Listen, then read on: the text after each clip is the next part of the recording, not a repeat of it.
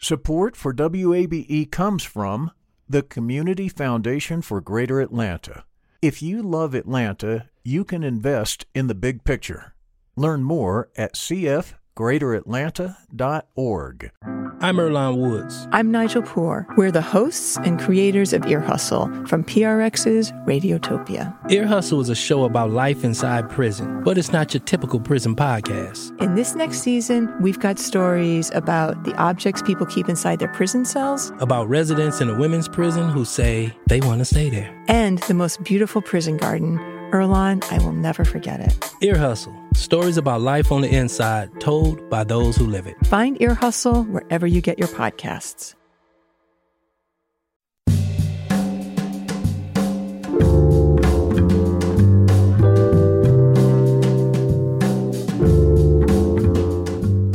From WABE in Atlanta, welcome to this edition of Closer Look. I'm Rose Scott. Coming up on today's program, this virus is spreading at such a rapid pace that we have had trouble keeping up with it. Nearly 2 years of the coronavirus. Infectious disease specialist Dr. Carlos Del Rio on what science has learned and what's still a mystery.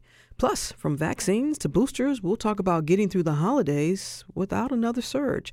That conversation is straight ahead, but first this. A memorial for the missing and murdered children of the Atlanta child murders is unveiled.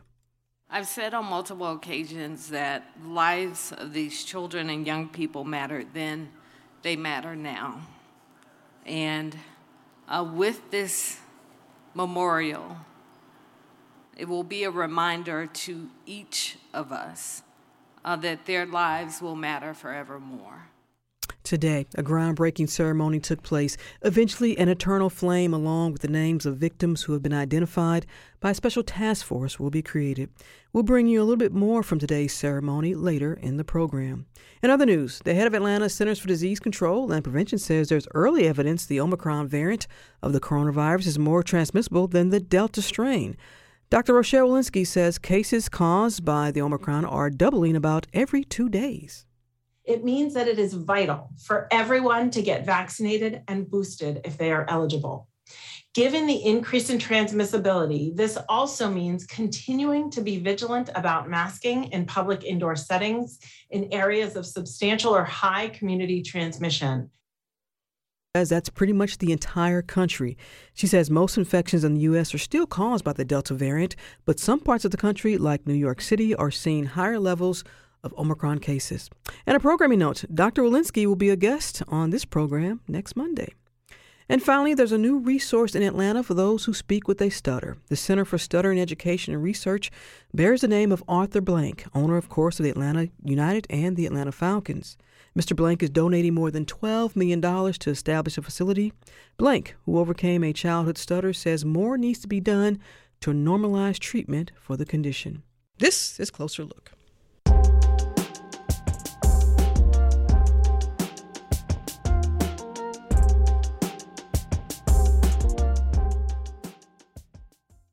Support for WABE comes from the Community Foundation for Greater Atlanta. You can go beyond giving to impact. Learn more at cfgreateratlanta.org. The field of mental health counseling is growing rapidly, and Richmont Graduate University can equip you with everything you need as a licensed professional counselor while integrating your faith into your clinical practice. Programs are offered in Atlanta, Chattanooga, and online. Apply today at richmont.edu. That's richmont.edu.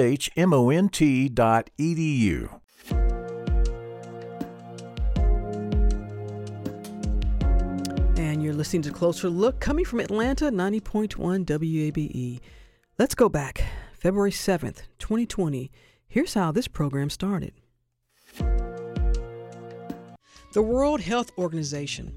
Yes, they're declaring this current coronavirus outbreak as, quote, a global public health emergency of international concern, close quote. And as of airtime, it's estimated more than 31,000 cases of this virus have been confirmed worldwide, mostly in China. And total confirmed cases of the virus have more than tripled since last week. Wow. Then a month later, on March 14th, 2020, Georgia Governor Brian Kemp, after 2 confirmed COVID-19 cases, declares a public health state of emergency. In the days and weeks ahead, we must remain supportive of one another, be mindful of potential exposure, use best practices to prevent infection, and certainly pray for our fellow Americans. And now on this date, December 15th, 2021, the nation reaches 800,000 plus COVID-19 deaths. Here in Georgia, according to the State Department of Health, 25,990 have died due to the virus, and just under 1.3 million reported infections here in our state.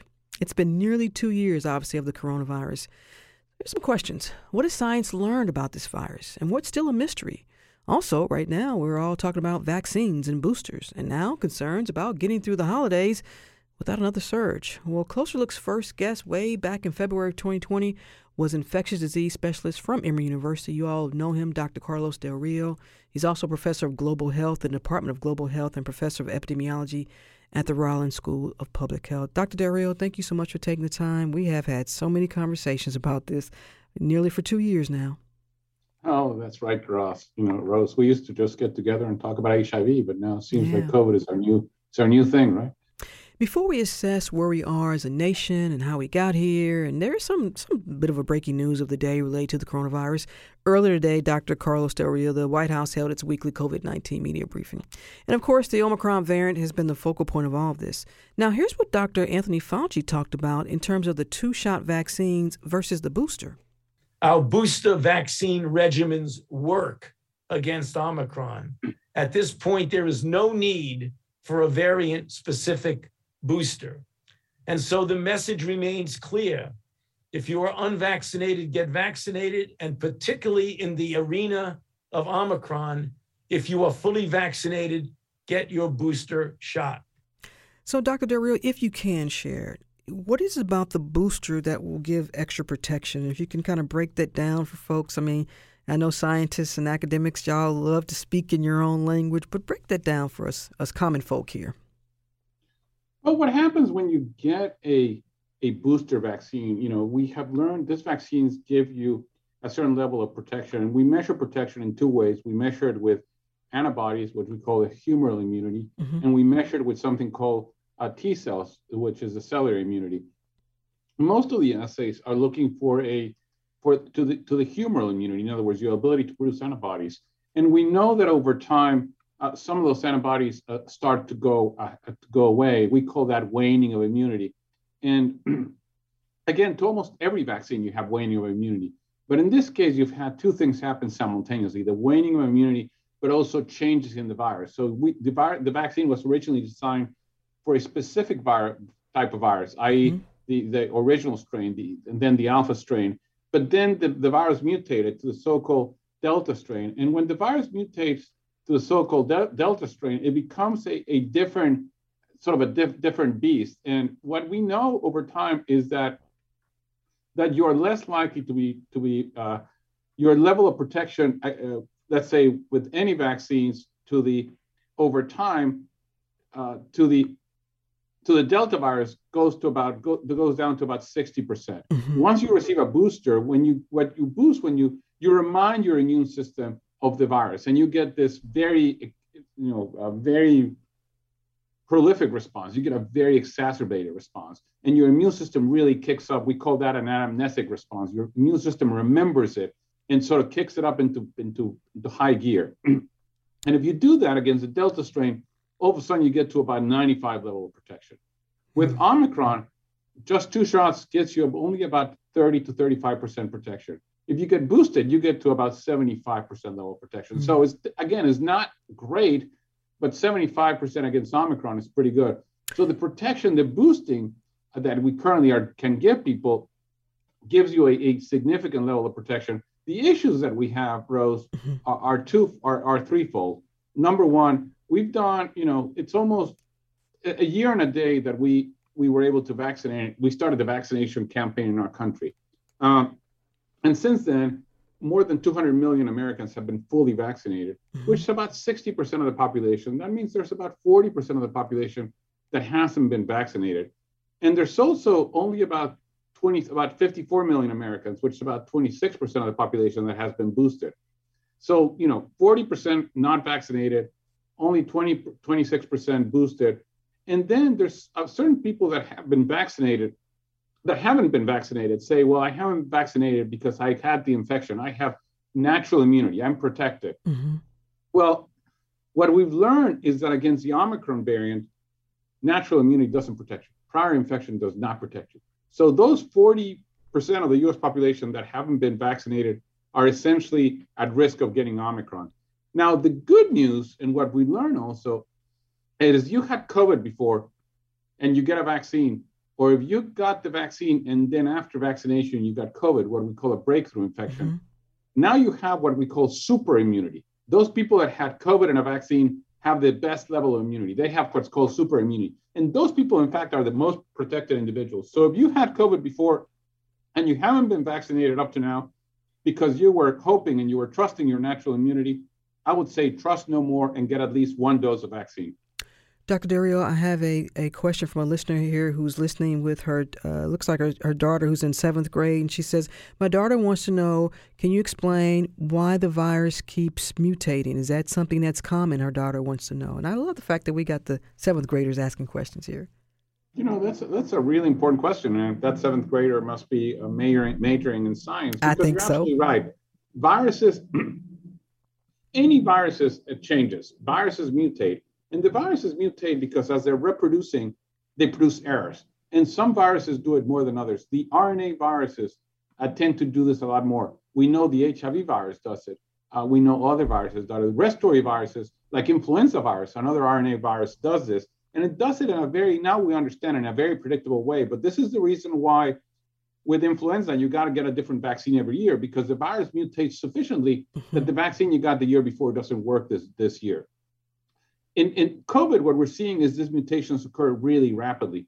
And some of the mutations don't do anything, but some of those mutations lead to what we call variants of concern. And the WHO calls it a variant of concern when there's increased transmissibility, when there's either increased transmissibility, increased severity of disease, or what we call immune evasiveness. And so far, we've had 5 variants of concerns: Alpha, Beta, Gamma, Delta, and now Omicron. In the US right now, Rose, I'm afraid that we are going to be fighting a dual battle. Delta hasn't gone away, and Omicron is coming here. When Omicron got to South Africa, they were almost at no cases. Delta had pretty much gone. So they started just having Omicron. Right now in the US, we're having throughout the country a major increase in cases from the Alpha variant, from the Delta variant. You know, we're seeing a huge spike in cases in our country in places, you know, we're seeing, over 100,000 cases a day in the US. We're seeing, over 1,000 deaths. We're seeing many parts in the north and northeastern United States having major surges. So I worry that as a country, we're going to be fighting Delta and Omicron at the same time. So let me ask you this, and I hope this is not a silly question. Is the Omicron variant more deadlier, obviously, if you have not been vaccinated, or is it just more deadlier in general if anyone gets it? And I hope that makes sense. If not, I apologize. Well, that's a great question, Rose, and there's no such thing as a stupid question. So, questions are always important. There are 3 things, as I said. Is it more transmissible? The data suggests, without doubt, that it's clearly more transmissible. The Omicron variant appears to be significantly more transmissible. About, cases are doubling every 2 to 3 days. So there appears to be, in household context, about 3-fold higher transmission than Delta. The way the cases are going up so quickly suggests a really high transmission rate. Now, the good news is that we know how to reduce transmission, right?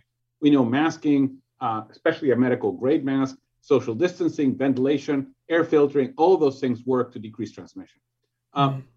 Does it cause a more severe disease? Well, what we know so far is that it doesn't. In South Africa, despite having a huge increase in cases, they're seeing less hospitalizations and the cases appear to be mostly mild. But having said that, as you have many more cases, even if it's less severe, the absolute number of cases, the absolute number of hospitalizations is going to be high because, simply you have the numbers. It's a numbers game. So less severe, but if you have a lot of cases, you still have a lot of hospitalizations. And the other thing is, does their vaccines protect us? And as I said before, the vaccines protect us very little. If you're vaccinated with 2 doses, you essentially have about a 35% protection. If you get boosted, you get that protection up to about 75%. And prior infection, I want to emphasize, offers no protections against Omicron. If you're just joining us, I'm in conversation with Dr. Carlos Del Rio. Of course, you've all heard him, not just on this program, but nationwide, globally. He is in the Department of Global Health, a professor of epidemiology at the Rollins School of Public Health, of course, with Emory University. Dr. Carlos Del Rio, I like saying that because I love your name. But Dr. Del Rio, I remember more than a year ago when I asked you what was complex about this virus, and you gave an answer. And I want to ask you, nearly 2 years later, what still is complexing for you or mysterious about this virus?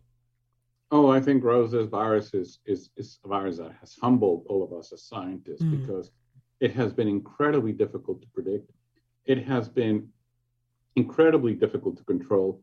And I think there are a couple of things that are unpredictable. Number one is the virus. Number two is the population response, the human response, right? And number three has been the government response. I think we have seen all sorts of different responses so in the combination of those things, how the virus behaves, how humans behave, and how governments behave dictates what's happening to this virus. And I would say that we don't have this under control. I mean, globally, we have still a major epidemic. And if we don't get, vaccination globally, if we don't start really taking seriously how do we control the epidemic globally, we're going to continue having, variants come to our country. We're going to continue fighting variants locally. And I feel like we're fighting the wars here instead of going to where we need to, which is fighting the wars where they're happening. And globally, we're seeing a dramatic increase in cases. So this is not a time to drop the guard. This is really a time to say, how do we assume a global leadership in controlling this pandemic? And unfortunately, I have not seen that yet in a real way from our government. This is something that is impacting the entire globe, obviously. But when you talk about trying to get everyone on board, I mean, listen, all nations can't even get on board about climate change, and that's a whole nother conversation. So now we're asking folks to all come together in terms of how we fight this virus. You're up against some nations where there's still, just like here in this country, there's still vaccine hesitancy. You're up against how do we get the vaccine to those nations that are already that have infrastructure barriers as it relates to being able to even house the vaccine. Then you're up against with some of the pharmaceutical makers say, look, we just don't want to give the vaccine. We want to make sure that our patent is protected and all of this. There's all these tentacles tied to it when, as you say, at the end of the day, it's really how do we approach this from a global standpoint? And that's obviously above me and maybe even above someone like you, because it's the leaders of these nations that have to agree. I don't disagree, Rose. But again, I want to put the example of what happened with a program that we now call PEPFAR, right? When President George W. Bush launched PEPFAR, many people say, how are we going to be able to get antiretroviral therapy to people in Africa? They don't even have refrigerators. They don't have. The director of USAID said they don't have watches, so they can't tell the time to know when to take their medication. And PEPFAR has been an incredible success, and it has been an incredible success because government, funders like the Melinda Gates Foundation and the Clinton Foundation, and community and pharmaceuticals and scientists, everybody came together. And this is one of the most successful public health programs in the world. We've been able to get the treatment down to literally a very small cost. Now you can treat somebody with about $1 a day with highly effective therapy, and millions of lives have been saved as a result of the PEPFAR program. So we have been able to do this before. It's not easy, but it's not impossible. And leadership is about doing the hard things. Are you still surprised, I may know the answer to this, that even still, let's come back to our nation, that there's still a lot of vaccine hesitancy because of misinformation, or folks just have some concerns because they say, the vaccine, it's the same familiar narrative that we've been hearing. Well, they created the vaccine too fast, or we don't know. And, again, Uncle Bob or somebody down the street telling you something that they heard at the gym, and Uncle Bob does not have anybody's epidemiology degree on his wall, but people listen to Uncle Bob. We're still fighting that. We are, Rose, and there's a lot of reasons for this. One is mistrust of the system. Mm-hmm. I was talking to a colleague in South Africa, and South Africa is not, they have a similar problem to ours. It's not lack of vaccines. It's enormous mistrust. And, who is the mistrust among the African community, right? The Black community. Why?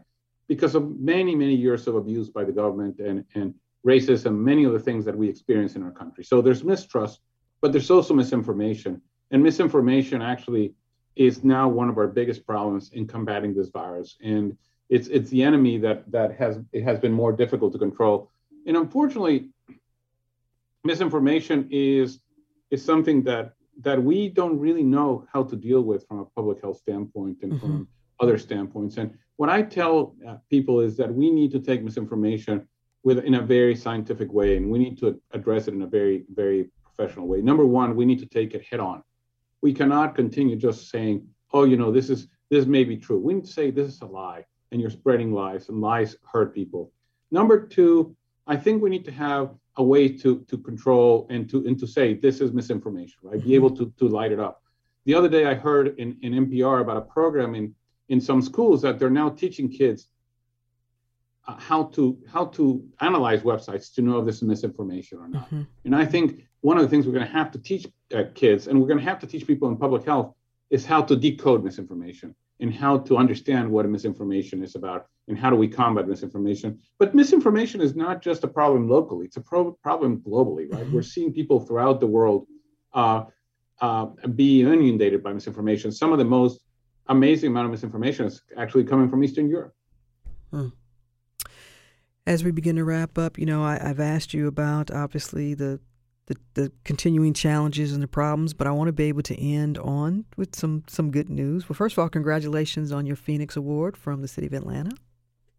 Oh, thank you, Rose. That was a very special moment, and has been a real honor to be able to work from the beginning of this with the mayor, with Mayor Atlantis Bottoms, with her team, and with many of our city leaders. I say that leadership is about making decisions, and great leadership is about making the right decisions. And I think we have had in our city some great leaders that have made the right decisions throughout this pandemic.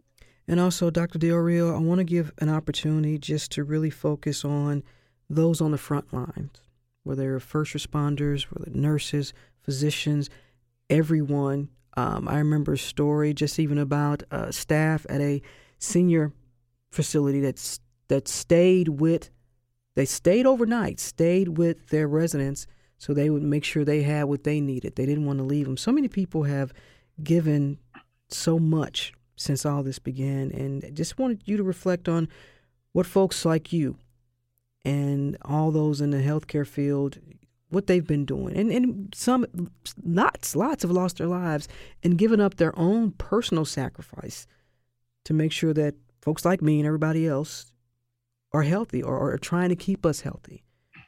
Joyce, it's been really humbling to see and really an honor to work with healthcare workers like the ones we have. People have been working incredibly hard. They're still there. And, when we look back at this pandemic, I think we're going to say, it was those people that at the time of crisis stayed home and didn't go anywhere and stayed at their job and took care of sick people that are going to be the ones we're going to have to praise. I would say, talking to my colleagues in health, what we ask everybody is to get vaccinated. Mm-hmm. We don't want your applause. We don't want your thank you. We want you to get vaccinated. And you asked me to end with a happy note. I mean, I think a happy note is that we are in a better place than where we were in the past. We have vaccines. We know they work, as Dr. Fauci said. We have masks. We know they work. We have testing. We know testing works. And so I think we can do certain things, and we can get together with our relatives, and we can enjoy the holidays, but we just have to do it carefully. And if we do the right things, it's really up to us to end this pandemic. So let's all come together and do what we need to do. So hopefully we can end this pandemic sooner rather than later. I totally agree. Infectious disease specialist, obviously from Emory University, Dr. Carlos Del Rio. Thank you so much for always making time for us. I know you get a lot of national invites, international, but you always make time for WABE and our listeners here. I want to say thank you so much throughout all of this. Thank you, Rose, and happy holidays. Same to you.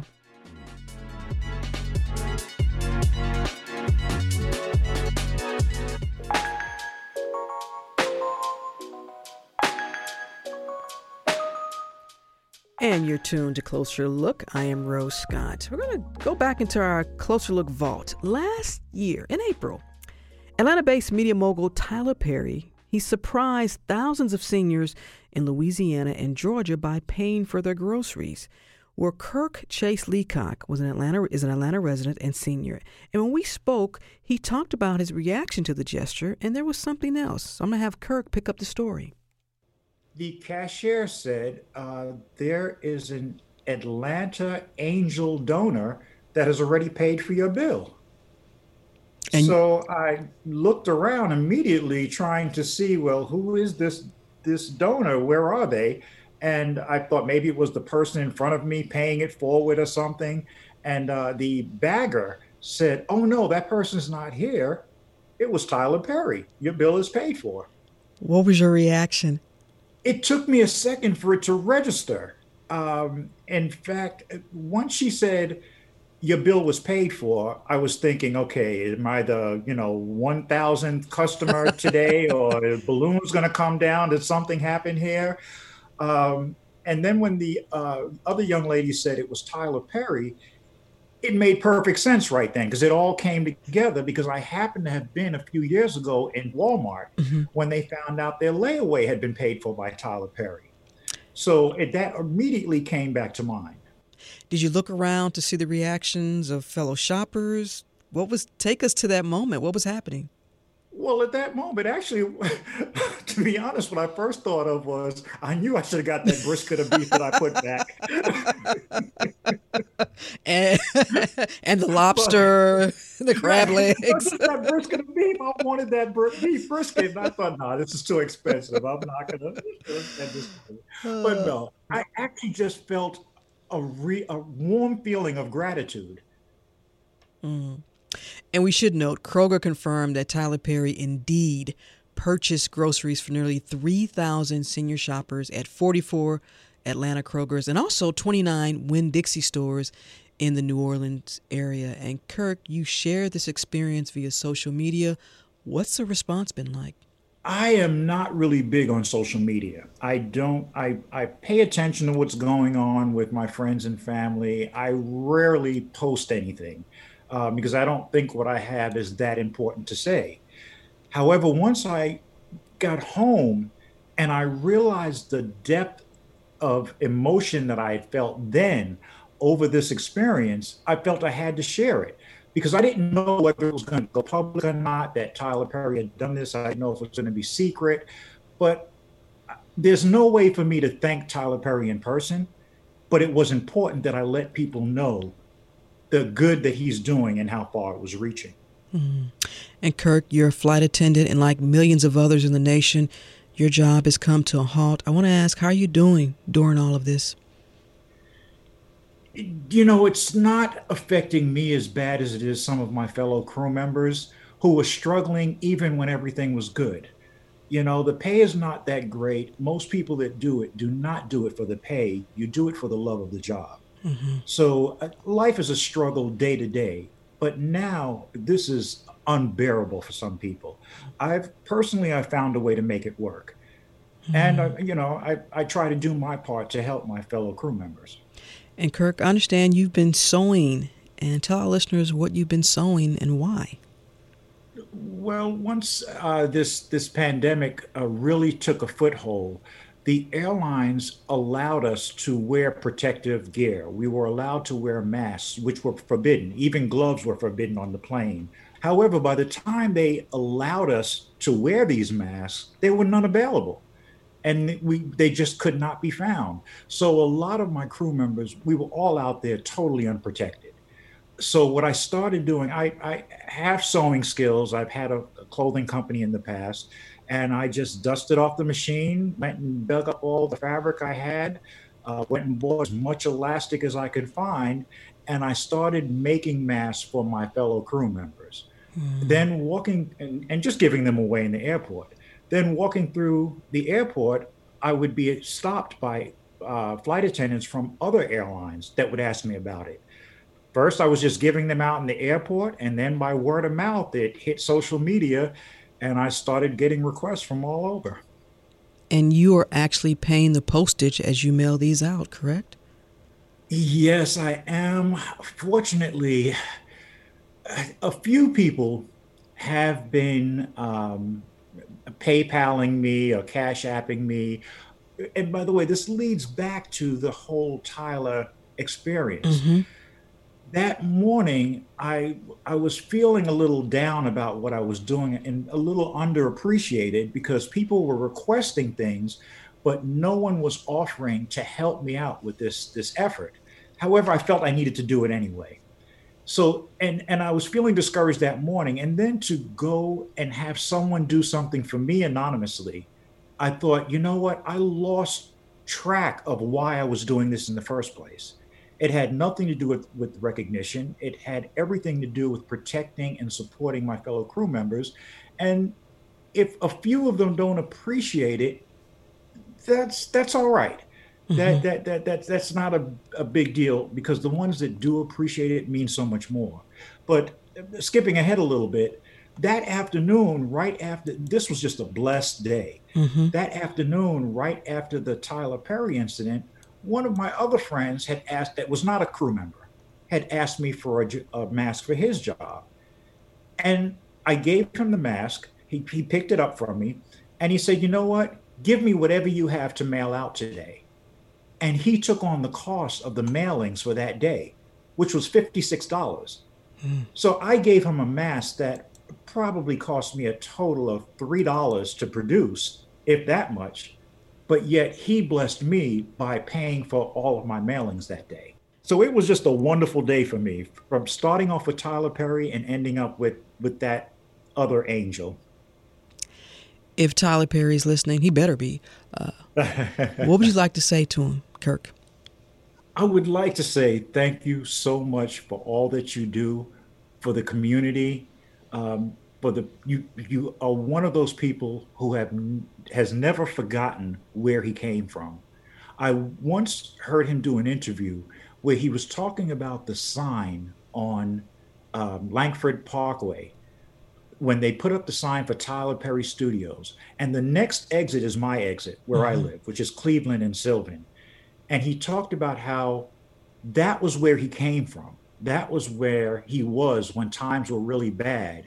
And then the sign right next to it is where he was able to go and what he achieved.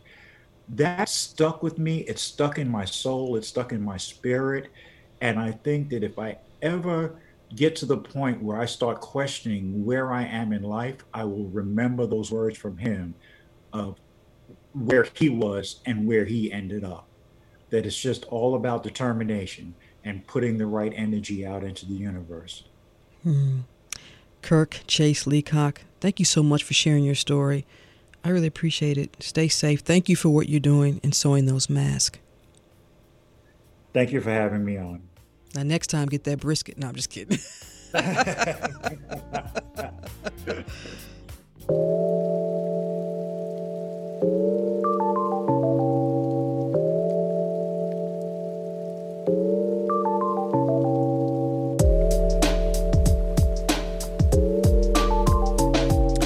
That's a beat for my next guest because he actually has some pretty good control of the mic. This is Closer Look, and I'm Rose Scott.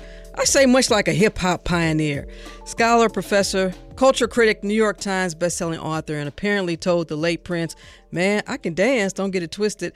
Michael Eric Dyson is currently a professor of African American and diaspora studies along with other titles at Vanderbilt University. His latest is Entertaining Race, Performing Blackness in America. I'm joined now by the OG, Professor Michael Eric Dyson. Welcome back, brother.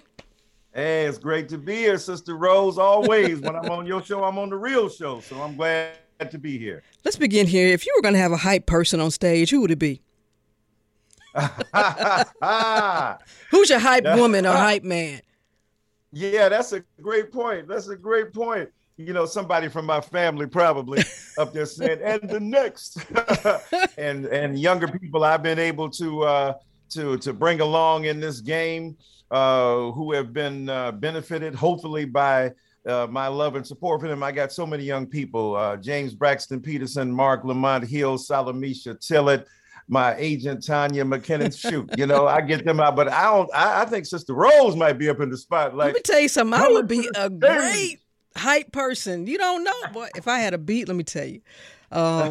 Listen, before we get into entertaining race, I remember the last time we spoke, almost a year to date, and we were talking about where this nation would be now. I'm going to play something. Here's what you said back in December of 2020.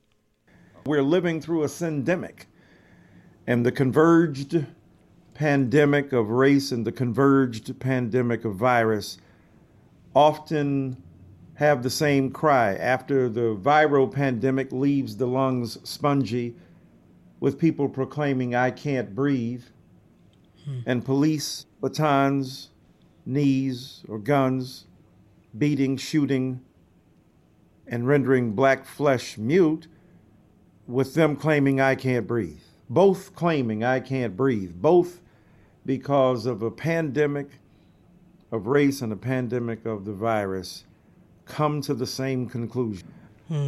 Professor, a year later, as it relates to racial justice and public health justice, your thoughts on this year, 2021? Well, here we are still in the midst of a syndemic that continues to unfold. 750,000 and more lives have been taken by the virus. We've now seen a kind of white lash, backlash against, reckoning with race. That's why critical race theory is here. That is the controversy about it. And so we see that America will never, silently go silently into that night. It will rage against the dying of the light. And in this case, it feels that its own proprietary interests in American democracy, narrowly defined, is the way to go. And so, beating back on critical race theory, acting like it's being taught in schools, having an excuse not to talk about Black history in these schools. I mean, this is the incredible duplicity of claiming to be for the American dream and undermining it at the same time. So while we pledge to reckon with race, we got to reckon with the backlash against it, the resistance to it, and the wholesale repudiation of the principles of racial justice that might put us in a better position. And let me get your thoughts on this, because what we've witnessed coming out of last year was this, and depending on whom you ask, you'll get a different answer, this racial and equity justice movement, corporations, universities, sports leagues, all of a sudden there's this societal shift in pledging to be part of the solution as opposed to continuing a systemic practice where racism and other isms have been prevalent. What do you make of that movement that everybody all of a sudden now, and I say everybody because my grandfather would say that, everybody now want to do better? Right. Well, thank God everybody want to do better. We all for everybody doing better, especially after, 4 years of the Trump administration. We see what happens when people don't want to do better, when they don't care, when they don't give a flying flip about racial justice or considerations of, making things better and advocating for the truth. There's no question that, in this instance, we have to continue to uplift the bloodstained banner of truth, ride it high, hold it high, make sure that people see that we are serious about it. Yeah, it's one thing to put a black square on Instagram. It's another thing to step up in a major fashion to support racial justice. It's one thing to say and claim that we are about business and doing serious things. And another thing to look at your budget. And what are you doing in corporate America? And who's in the room? Who made the decision to put that commercial out there? How did Kylie Jenner get on that commercial yet again? How did we make a Coke commercial like that? What did we do with the Benetton ad? Right? Who's in the room? Who's in the room to hear about the microaggressions that people of color, especially Black people, endure, Black women endure because of hairstyles or, choosing to do what they do? So all of that has to be taken seriously. So if we're going to do better, everybody want to do better, we got to do better, which means we got to think more seriously, more strategically, more systemically. And we got to have white people standing up against the people who are white, who stand up against racial justice, or who question it in ways, questioning it is not a problem, but erode it and are cynical about it in a way that bespeaks their own complicity in the very structure of white supremacy we're trying to resist. Let's talk about this latest offering from you, Entertaining Race. You take the reader through some distinct intersections as it relates to race, But I, as reading this, and first of all, this book is long, but I read it, got it right here.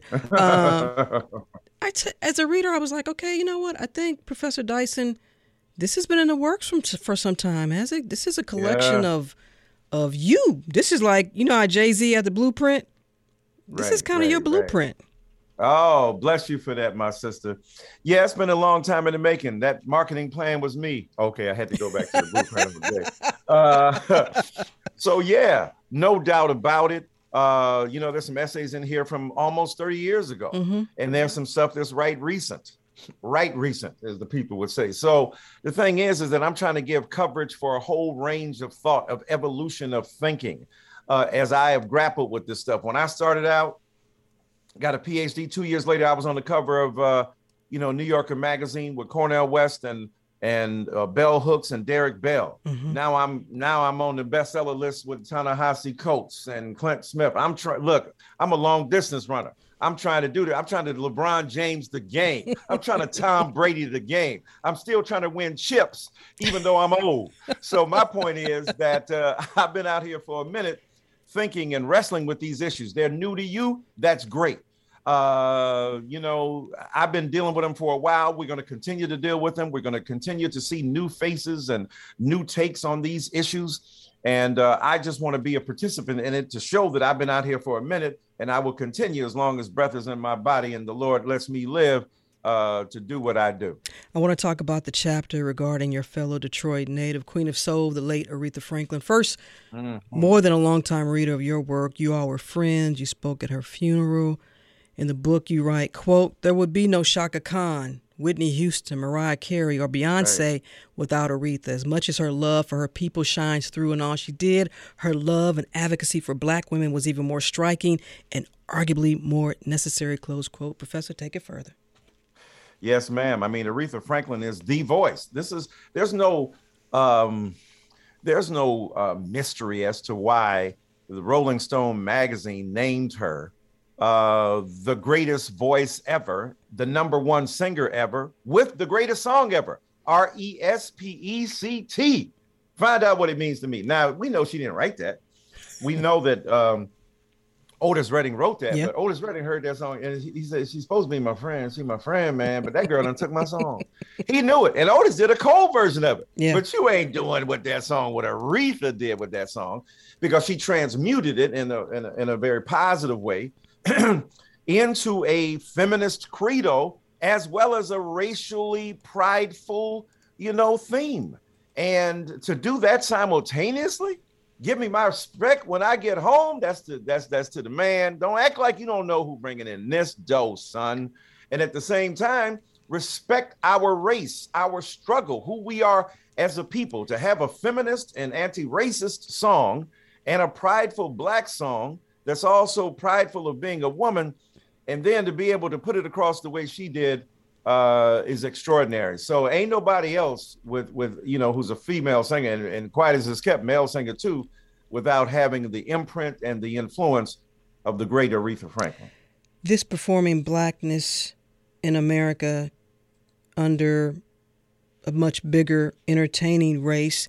And for the listener who may not quite understand why you're making the connection with all these creatives, and I'm going to give you a chance to talk about it, because you mentioned another creative genius who happens to be one of my personal favorites, and that is the remarkable August Wilson. And you write, August Wilson's grand vision is arguably the most sophisticated expression of the Black arts movement's hunger to meld politics and art, to marry the pen and the sword, at least through the protest placard, close quote. Mm-hmm. Yeah, August Wilson is one of the greats of all time, a Shakespearean writer. Eugene O'Neill, Arthur Miller. Mm-hmm. I mean, August Wilson. These are the titans of American theater. Tennessee Williams. People with the capacity and the ability to illuminate the context of our struggle and everyday lives with haunting poetry. This is Chekhov, at his best. And so, Mr. Wilson was an incredibly prolific and engaged author, playwright, who sought to illuminate for Black life the decades of the 20th century. Every decade in the 20th century. That is remarkable. That is amazing that he did so. And he did so with poignancy and insight and pitiless inventory of Black rituals of survival and Black struggles for sustenance, and the attempt to remain human amidst the dehumanizing impulses of a dominantly supremacist and racist culture. So celebrating that work was a true pleasure, and what a remarkable life he lived. In terms of celebrating these great works, do you have some concerns with our younger generations, those behind us, that they are not being exposed enough to these great geniuses? We got some young geniuses now they all love, and that's fine. But we got a whole centuries and centuries of folks, Black folks, that some of our folks don't know about. Yeah, you got to look back to move forward, and you got to recognize them. And it's true. Now, all old people say that. You ain't old, but I'm old. We always say, you don't study the real one, boy. You missing out on the greats. Some of these young people have a real nose for who the greats are, and they respond to that. But, we've got to understand that it is true that, we have extraordinary genius that people have overlooked, been underappreciated, can't even understand the range of what they do. And think about it, even people we celebrate like Little Richard didn't really get his whole due, right? Because of his inventiveness. Or a Chuck Berry is the greatest songwriter, arguably, in rock and roll. Little Richard, one of the founders of the art form. Just to name one art form and two figures. And don't forget the sisters, because I'm named after one, Sister Rosetta Tharpe. I mean, come on. I was about to say with that guitar and that gospel being taken to a broader arena. All of those pioneers, and there's so many of them, because Black genius is dense and deep and has depth and is profound. And so there's no question that, without sounding like an old school dude, like you young people don't study enough, God darn it, we got to get into the archives, dust them off, and see the extraordinary genius we possess in our own race.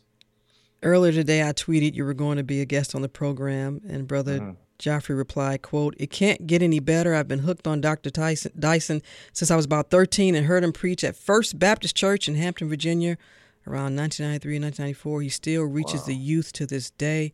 R.I.P. Reverend Booth." When you hear something like that, what's your reaction to that type of reflection about you?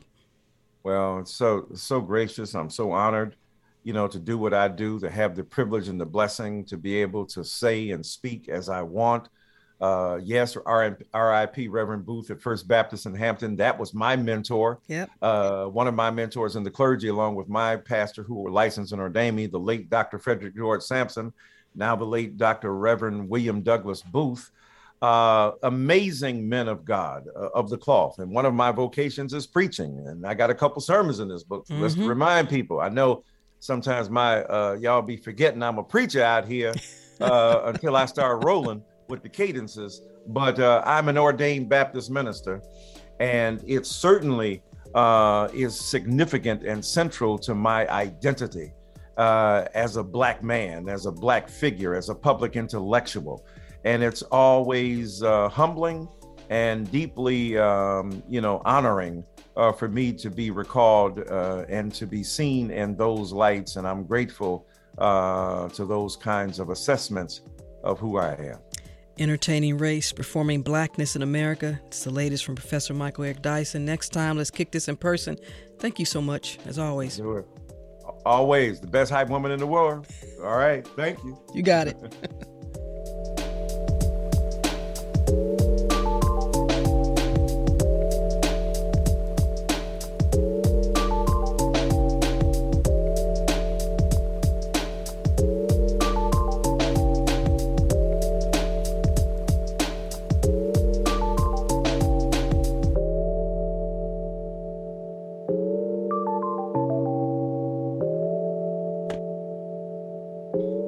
And that's it for this edition of Closer Look. A reminder to let us know your thoughts on today's program or any other. Send me an email, rose@wabe.org. If you missed any of today's show, it's always online at wabe.org/closerlook.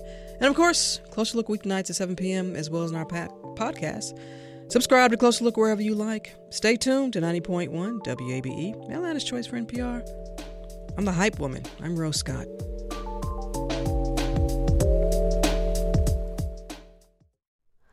Hi, it's Terry Gross, the host of Fresh Air. We bring you in-depth, long-form interviews with actors, directors, musicians, authors, journalists, and more. Listen to our Peabody Award-winning Fresh Air podcast from WHYY and NPR. Local, state, national politics. WABE and NPR have the coverage you need. I'm Jim Burris, host of WABE's All Things Considered. Whether it's on the air at 90.1, streaming online, or connecting through our mobile app, WABE keeps you on top of election 2024 in what's sure to be a pivotal year in politics. And for candidates and ballot information, visit our election hub at wabe.org/election 2024.